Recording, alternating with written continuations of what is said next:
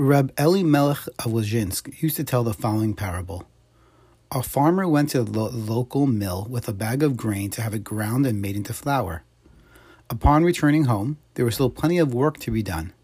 The flour had to be sifted, due to the many impurities it had, and there always remained small chunks of grains that were not ground up completely.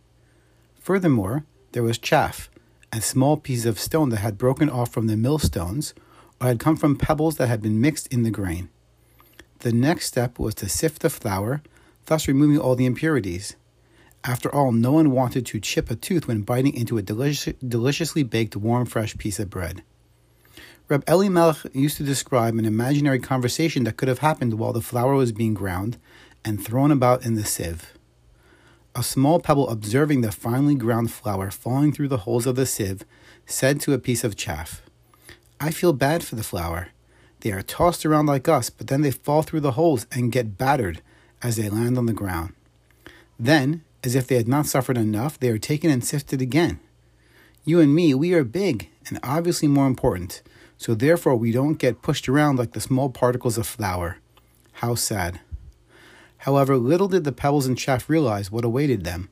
Once the farmer finished with the last batch of flour, he took the entire sieve with all the chaff, pebbles, and stones and dumped it all on the floor outside in the bitter cold. The flour, on the other hand, the farmer guarded extremely carefully, keeping it clean and dry until it was kneaded by hand into scrumptious cakes and bread. They were then served to the family as delicious and nourishing food. The finest and most precious flour was saved and used to make beautiful braided challahs for Shabbos and Yom Tov.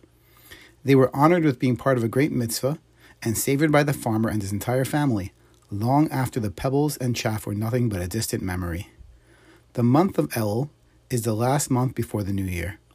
It is a time when we can reflect on all that we have been through in the last 12 months, the good times, the bad times, and everything in between. It is also a time to reflect on the fact that though God gives us challenges and it feels as though we are being tossed around, it is only because God savors our dedication and efforts through those difficult times, and it's then that we have the opportunity to shine the most. Wishing you a meaningful and reflective Elul and a wonderful Shabbos.